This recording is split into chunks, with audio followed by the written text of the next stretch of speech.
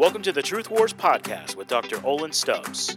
Olin has recently published a new book titled Bible Crawling, Finding Joy in God by Journaling Through the Psalms. You can find Olin's book on wipfandstock.com. That's WIPF and stock.com, as well as Amazon.com. Now, here's Olin.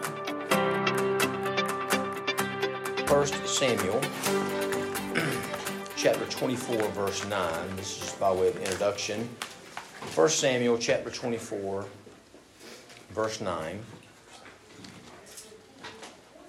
David said to Saul, "Why do you listen to the words of men, saying, 'Behold, David seeks to harm you'?" So now you can flip over to Psalm 26. We're going to look at this Psalm of David, and we're going to look at the idea of David's integrity. You know, a lot of times when you read the Psalms, especially of David, but sometimes others as well, what you see the psalmist doing is that they start out a lot of times kind of protesting and saying, "I'm innocent, I'm guilty of the crimes I'm being accused of." And a lot of times that can rub us the wrong way because maybe at first glance it seems a little bit self-righteous. But just imagine this scenario. Imagine if right now I just got started teaching and somebody burst into the back of the room and just screamed out, "Hey, this guy shouldn't be teaching Sunday school. I know he's been having an affair on his wife. It's been going on a long time." I would respond and say, "That's not true. That's a lie. I'm innocent." And what I'm saying in that moment is not, I'm sinlessly perfect, but of the specific charges I'm being charged at the moment, I'm innocent of those charges. And in like manner, David was under a season. This was almost certainly written during this time when he was on the run from Saul, and some of Saul's henchmen were bringing conspiracy theories to Saul, lying, David's a bad guy, he's trying to usurp you, and that's what you see David doing. And so when you come across Psalms like that, it's helpful to remember that so that you don't just say, "Well, this seems very self-righteous and arrogant. They wouldn't never say anything like this in the New Testament. I can't read this. It doesn't apply." Okay? And here's what we want to think about this morning as we look at the Psalm. If you've ever been falsely accused, and my guess is, if you've been married, that's happened at least, right? It might be in a very minor way. Okay? It could be something massive, such as you're at work and somebody accused you of stealing from the boss. That would obviously be pretty bad. But oftentimes it might even just be the small, more subtle accusations. You're in an argument and somebody says, "Your tone was very harsh." This is totally hypothetical. And you think to yourself, "I don't think my tone was very harsh." And you even think, or maybe say out loud, "I wish that we actually had recorded the conversation so that we could have a judge come in and weigh in on was my tone false or not," which, probably wouldn't really solve the problem. I've actually tried that one before. What do you do when you're falsely accused, whether it's a big thing or a small thing? How should you handle that? And really, a lot of it is about your integrity. It's about your prayer life. And so just 3 points I want us to think about this morning. What does it really mean to have integrity? That's a word we toss around a lot, especially in church circles, or maybe we're talking about politicians. We want a man, a person, a woman of integrity. 3 things: honesty, holiness, and humility. So let's start in Psalm 26. We'll start in verse 1. "Vindicate me, O Lord, for I have walked in my integrity, and I have trusted in the Lord without wavering. Examine me, O Lord, and try me. Test my mind and my heart. For your loving kindness is before my eyes, and I have walked in your truth." So literally in the Hebrew, the first word there, vindicate, is literally judge me. You say, "Well, that's strange. Why do so many translations translate it as vindicate me?" Because David is saying, "God, I want you to weigh in on this case. I want you to be the judge that weighs in on this case between me and Saul or whoever was falsely accusing him. And I'm fully confident that when I'm judged, I will be found innocent. I want to be vindicated." This is not a bad desire. It's a good desire. It's a normal desire. It's a right desire to say, "I want to be vindicated." And so in a sense, David says, I'm going to appeal to the highest court of the land. I mean, try to put yourself in David's shoes for just a minute. What if you were an outlaw on the run, but you've done nothing wrong? And even the king, the ruler, who in the nation of Israel, that was kind of like being the Pope and the president all in one. All the political and all the spiritual power, at least from a human perspective, the king of God's people, all this power, and he's out to get you. He's out to kill you, and he's falsely accusing you. Just the pressure you would feel, the injustice you would feel. But David says, there is at least one higher supreme court that I can appeal to. And God, I am praying, I'm turning to you, I'm asking you, come and weigh in on my case. it would be helpful in your mind right now to just pause and think. When's the last time I felt falsely accused? And what was my first go-to response? And I think most of the time, it tends to be defensiveness, right? We want to publicly vindicate ourselves in that argument, in that debate, whatever it is. And how does that tend to work for you? It oftentimes just seems to at least make you look more guilty, does it not? Oh, you're getting very defensive about this. You know, what? Some Shakespearean play, you know, thou dost protest too much, I think. Sure, I didn't quote that right. I'm not a Shakespeare expert, but you know what I'm talking about, okay? The best response, I'm not saying it's the only response. I'm not saying there's never a time to defend yourself, okay? But the best response, the first response ought to be prayer. God, I need you to weigh in. I need you to help. I need you to speak for me. I need you to vindicate me, okay? He wants his enemies to be convinced of his innocence. And he knows he can't do that. They're lying about him, slander. God's got to speak. And so in a sense, he's saying, God, I've got a pattern of life. I'm not sinlessly perfect, but in the things that I'm being accused of, I haven't done them. And you know this, God. I'm trying to live.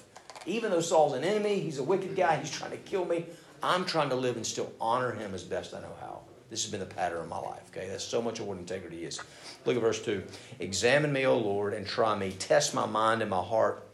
Literally in the Hebrew, the heart is the kidney. That's kind of what they thought was the deepest seat of the emotions, because it was like hidden down deep and all the fat kind of down there. And that's the deepest wellspring. But it's like in the deepest part of me, God, don't just look at my mind and my thoughts. Look in the deepest wellspring of my heart, of my feelings, of emotions, of the desires. And God, I think I can honestly say before you, I don't hate Saul. I'm not trying to kill Saul. I'm not out to get Saul. I'm innocent. Okay? So we ought to start with honesty before God. I knew a guy, this has been many years ago, and I don't remember the exact circumstance. This guy travels a lot for work, and he Christian, married to a Christian. And I don't remember, it was either that his wife had a good friend who had an affair, or was that his wife had watched some TV show, you know, one of these Dateline or something about some man that seemed to be great, and then he had an affair and a double family or something. So he gets back one time from a business trip after being on the road, and wife is having a minor league panic attack. You know, you are on the road all the time. I don't even know where you're at. You've got money and credit card. I mean, like a lot of families, the man handled more of the financial business, you know, and you got credit cards I don't know about, an account, and she kind of freaks out on him. And it's like, how do I know you're not out there and got another family in another state or something? It's just, okay?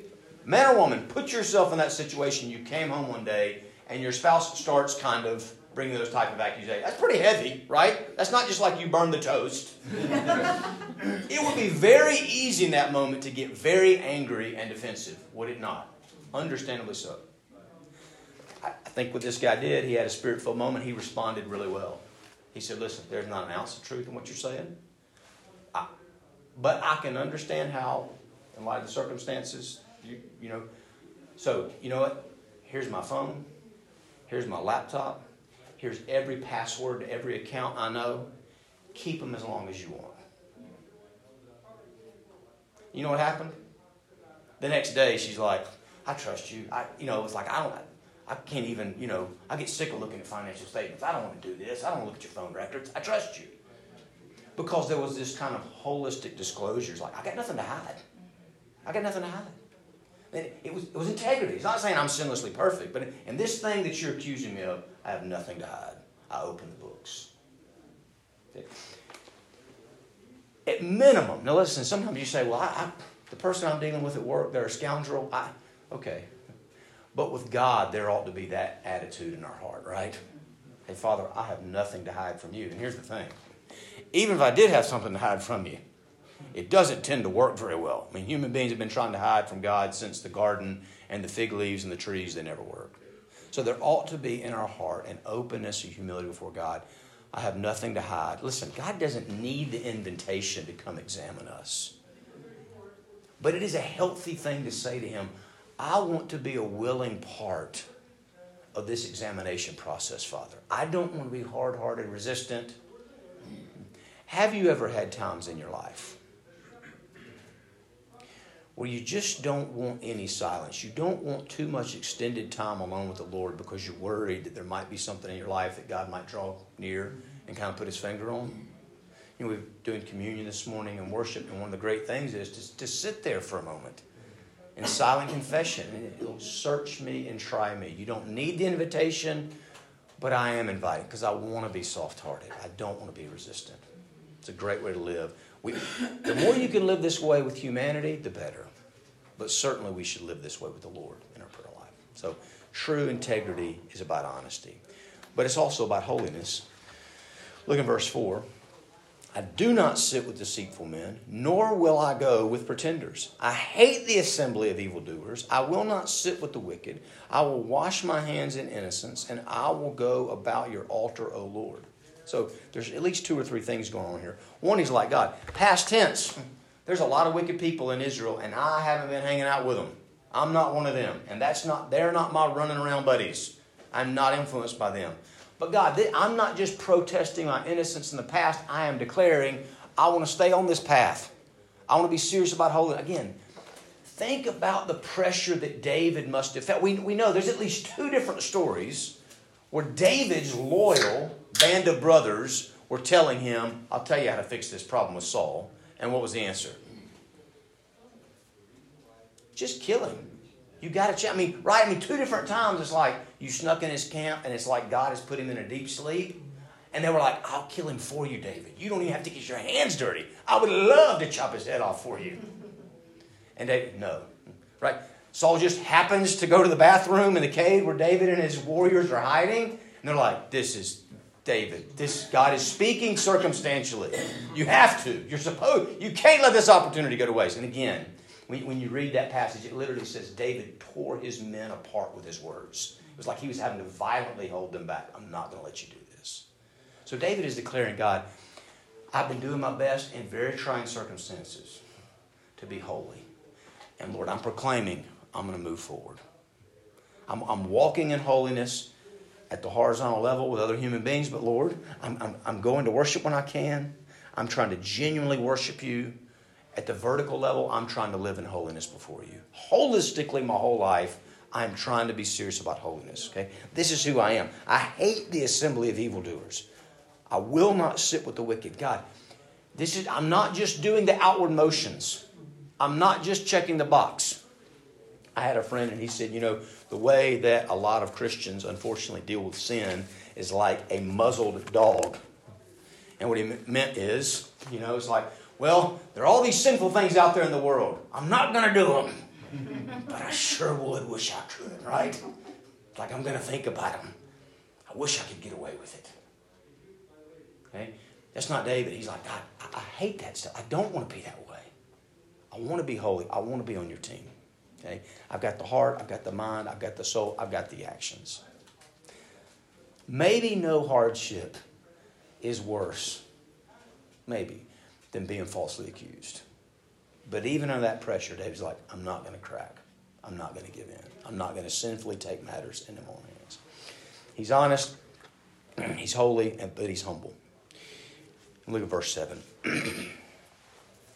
That I may proclaim with the voice of thanksgiving and declare all your wonders. So this is ultimately not about me. This is not because I'm so righteous. This is not because I've worked so hard. This is a miracle that you have done in my heart and life. I'm going to give you the thought, the praise, the credit, the glory. Verse 8. O Lord, I love the habitation of your house and the place where your glory dwells. Do not take my soul away along with sinners, nor my life with men of bloodshed, in whose hands is a wicked scheme and whose right hand is full of bribes. As for me, I shall walk in my integrity. Redeem me and be gracious to me. My foot stands on a level place. In the congregation, I shall bless the Lord. Okay, so true integrity also has a sense of humility. And here's the reason why. Notice, he starts out all these proclamations of innocence and holiness. But then, look at the end of verse 11. Redeem me, be gracious to me. Well, if you're totally innocent, you don't need redemption. Right? If you're totally innocent, you don't need grace. What's going on? And I bet this is an experience many of us have had.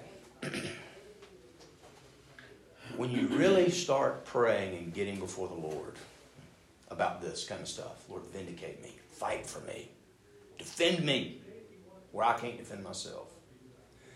Typically, there does tend to be a little bit of conviction, right?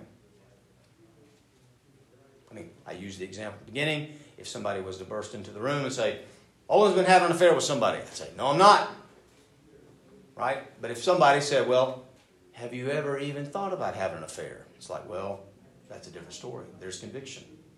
Right? Has there ever been a lustful thought? I'm not going to be quite as passionate in my pounding of the pulpit of my innocence. Right? And there have been more than one times in an argument with my wife where maybe she'll say, I feel like you were very harsh in your tone.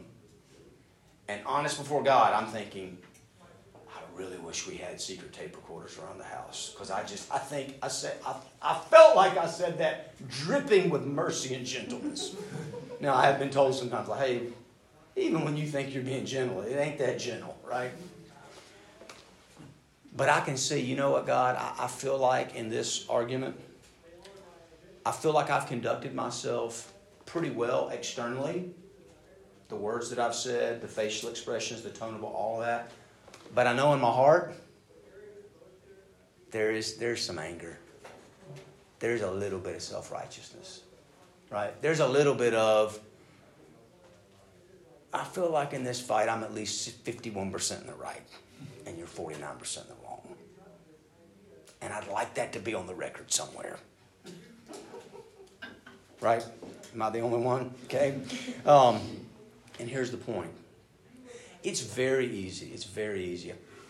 I had a friend. He was on staff with a church. He got fired. And when they told me why they fired him, I thought, you know what? They probably should have fired him. And he was processing it with me.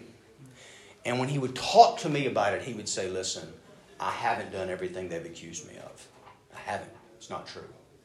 You know, if they're accusing me of this much, it's not true. But only I got to be honest with you. Like, the A through Z is not true. The ABC, it is true. I did do a couple of those things. I did say a couple of those things. And I feel really bad and I'm sorry. I was very encouraged. Because I felt like this process was happening. He was saying, hey, all this, I didn't do, right? But there is a little bit of it I did do. I want to confess. I want to be humble. I was very encouraged. The next time that we had a conversation, right, me, him, and the pastor, kind of like mediation, anybody want to take a guess, the path that he took? This is all a lie. I haven't done any of this, And I was just devastated. But I got it, right? When you're with somebody safe that you really trust and you really love, it's easier, it's not 100% easy, but it's easier to drop your guard and say, yeah, I got problems.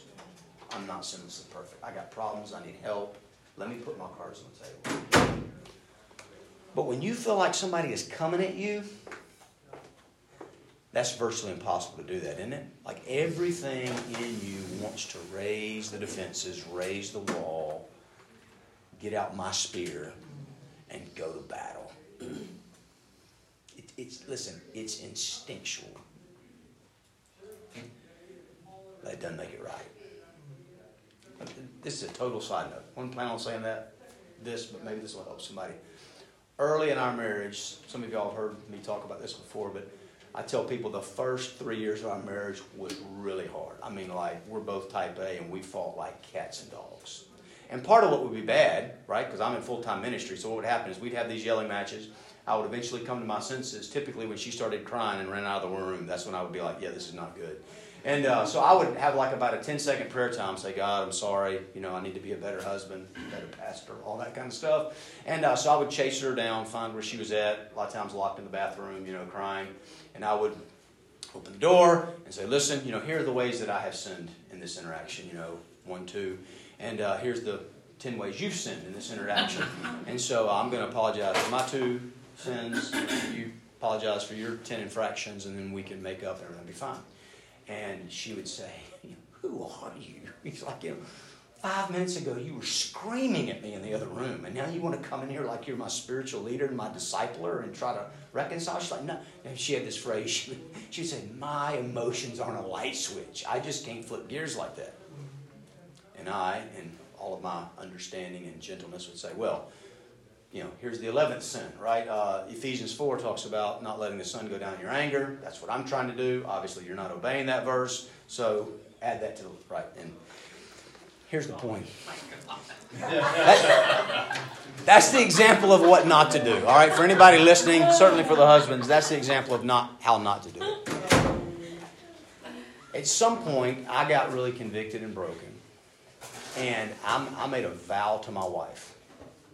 And I said, I have been in overdrive trying to basically be Junior Holy Spirit, point out all your sin for basically the better part of the year.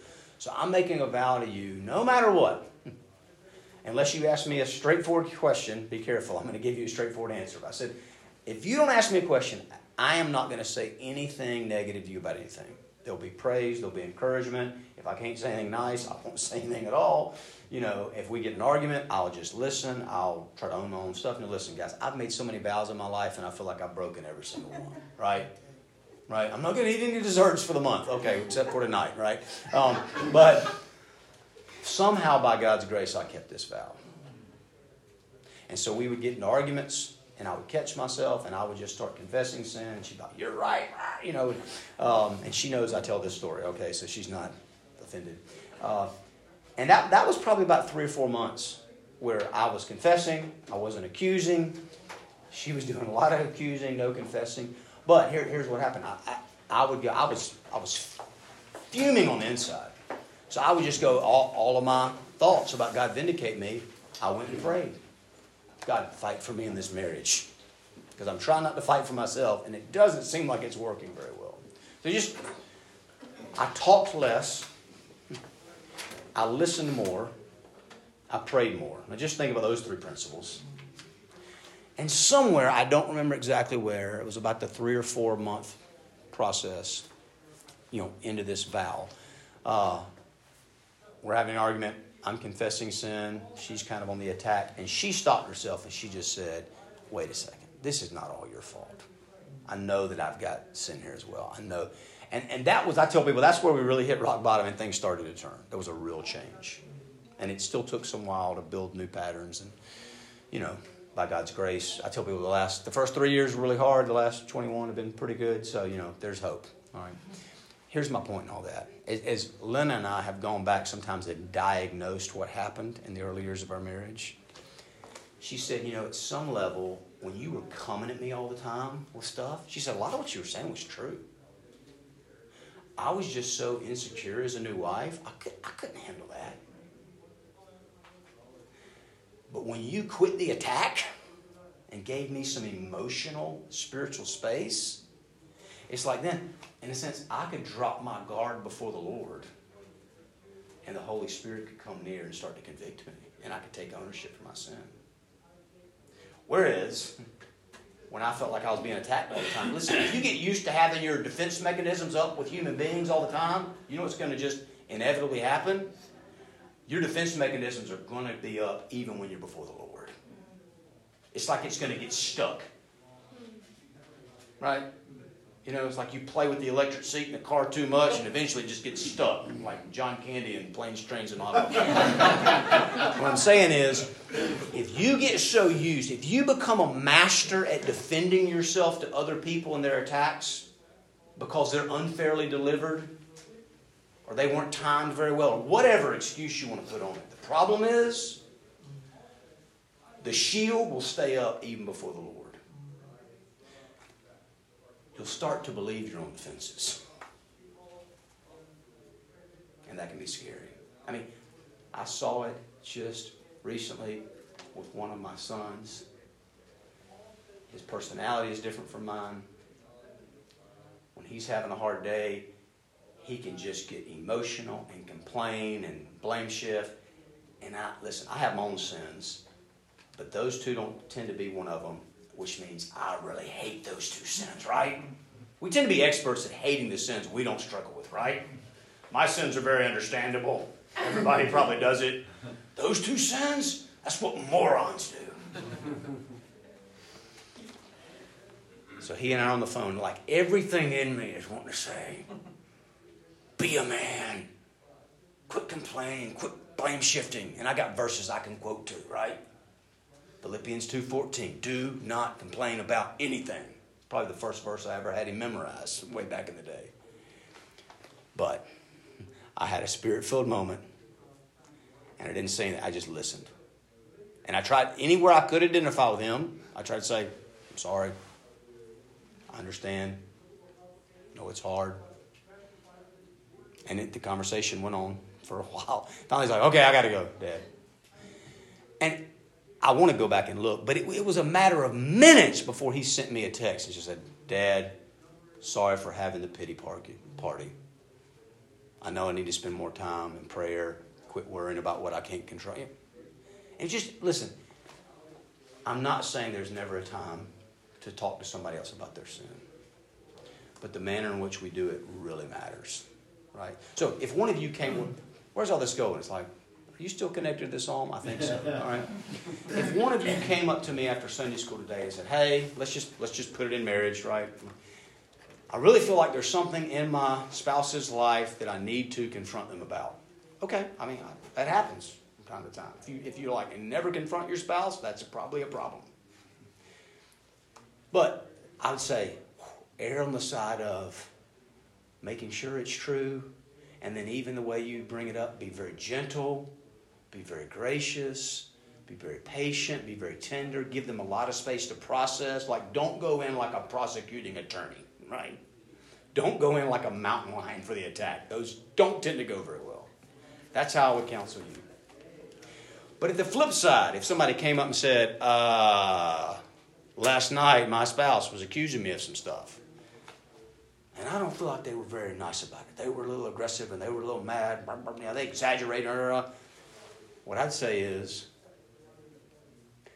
for your own heart, brother or sister, is there even the grain of sand of truth in the accusation they were making?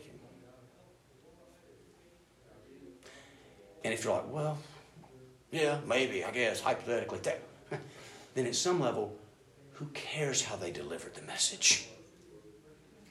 If they're speaking the truth to you, as Christians, we ought to be so in love with the idea of being holy before God, right before God, serious about our practical holiness, that even if somebody delivers the message in kind of a harsh way, that we say, I'll take it.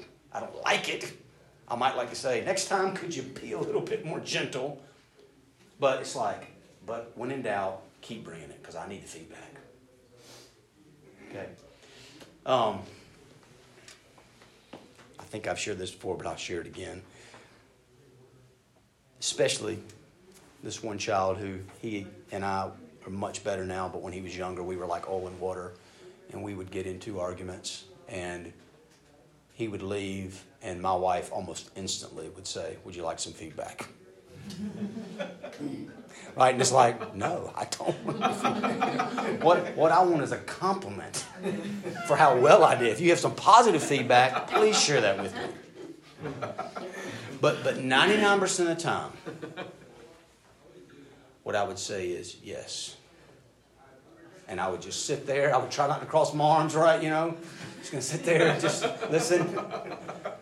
Because if I can't take feedback from the one person who knows me the best and sees me the most, even if it's biased, because I got news alert, every human being on planet Earth is biased to some degree, right? So if I can't learn to take feedback from somebody that's biased, we're gone. There's no hope. You're going to live in the echo chamber of your own mind and your own justification. Okay. All right. Where do you get the heart to do this? Right? Because listen, everything in my flesh screams against this, right? Defend yourself. Don't let other people attack you. Certainly if they're mean about it. Keep a strong outer front. You never let them see you sweat. Don't let you go. Guys, it's your prayer life. Because the other thing that ought to happen, if you're really praying, when you feel falsely accused, if you are primarily going to the place of prayer and you're wrestling this out with God, yes, there will be conviction. But listen, if there's one person in the universe that knows how to speak the truth and love perfectly, it's our Father God, is it not? He is so gracious and tender in the way that He brings conviction into our lives, is He not? He's never an ounce more harsh than He has to be. He's going to be strong enough to get our attention and not an ounce more. I love the story of Job. Because the book of Job starts out with God saying, Job is the godliest guy on planet Earth.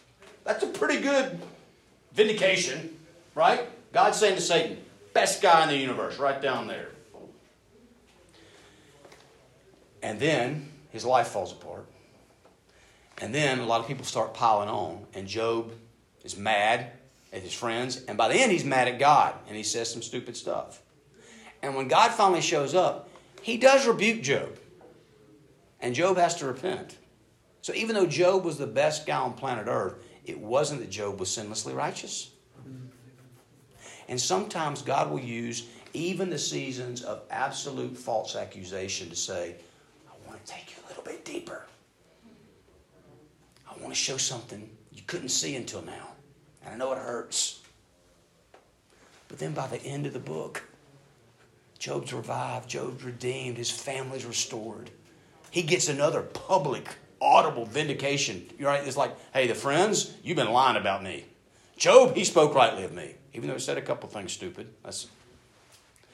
And you guys can't even be right with me again until Job prays for you. So, I don't know what's going on in your life, but the next time you're being falsely accused, whether it's tiny or whether it's large, primarily handle it in prayer. God, you fight for me. You speak for me. You vindicate me. But oh yeah, Lord, if hypothetically maybe there is one or two little places that I need to see and confess, okay, I want to see it. This is not the way that I would like to see it, but I want you to show me whatever is going on. The only way that we can really do it, listen, the model, if you're like, David's a great model, but the best model is the Lord Jesus Christ, the Son of David. I mean, talk about being falsely accused. He's the one person that ever lived that was falsely accused, and it didn't matter how deep you dug down into his heart, you weren't going to find one shred of evidence of even one sinful thought, desire, or motive. He literally, it's like the kingdom of this world, his own Jewish people, the Roman government, all throwing all these false accusations at him. And he didn't even speak up once to defend himself. Talk about humility. Why? Because who cares what the human court says about you? When you're convinced that the divine court is smiling on you. Right? If I'm vindicated before the judge of all the earth, and I'm 100% certain, people's criticisms, people's false accusations can roll off my water like a duck's back. And part of what it does is it frees me up so that if there is the needle of truth in their haystack of error, I'll be able to hear it. Because my defenses will not be up so passionately. Does that make sense? Now listen, if you're in Christ, what it means, Christ was innocent and He got condemned in your place for all the sins that you have ever committed, the past, the present, the future, even the ones you don't know that you've committed. The ones that are so deeply buried in your heart, you've never even seen them to confess them. He died for those two. He got condemnation, you get justification. You get vindication. We know this theological truth. In my experience, most of us don't live daily in light of this theological truth near enough. It's like a mental abstraction. It's like, I know I get to go to heaven when I die, and that's really exciting. But when the boss is mean to me, it still flies all over me. And I'm not saying it shouldn't hurt at all, but it should hurt a heck of a lot less. Look back at verse 6 for just a minute. I shall wash my hands in innocence, and I will go about your altar, O Lord. You know what he's doing there in the tabernacle? He's walking around the altar, the sacrifice on the altar, and saying, I'm innocent. I still don't fully understand this thing, but I know I can come into the presence of a holy God and say, I'm innocent, not because I'm really 100% innocent, but because this innocent lamb got slaughtered for me. And he's walking around it. He's meditating. He's enjoying. He's rejoicing. And guys, what Sunday morning worship ought to be, what your morning quiet time along with the Lord ought to be, and what really every second that you need ought to be, especially when you're getting falsely accused, is, in my mind's eye, I'm walking around a crucified Savior, the Lamb of God, who takes away the sin of the world. Takes away my sin. So I'm free. So I don't have to feel the need to defend myself, because I've already been defended from the wrath of God by the blood of His Son. Let's pray. Lord Jesus, thank you for all the theological truths that we know so well. But I pray for myself, I pray for all of us, that we would experience the reality of these truths more fully in a life-transformative way that would affect our marriages, would affect our places of work, that would affect us in the good times and the bad times and the hard times and the crazy times and the seemingly unfair times when we're falsely accused. There would be freedom. There would be power. There would be humility. There would be honesty to confess what we have really done and to not worry about the things that we're falsely accused about. More and more, would you make us into the likeness of the Lord Jesus Christ? We pray all this in His name. Amen. Thanks for listening to this episode of Truth Wars with Dr. Olin Stubbs. We want to remind you to please leave a review for this podcast wherever you listen, and to share this podcast with any friends or family that you think may be blessed by Olin's teaching.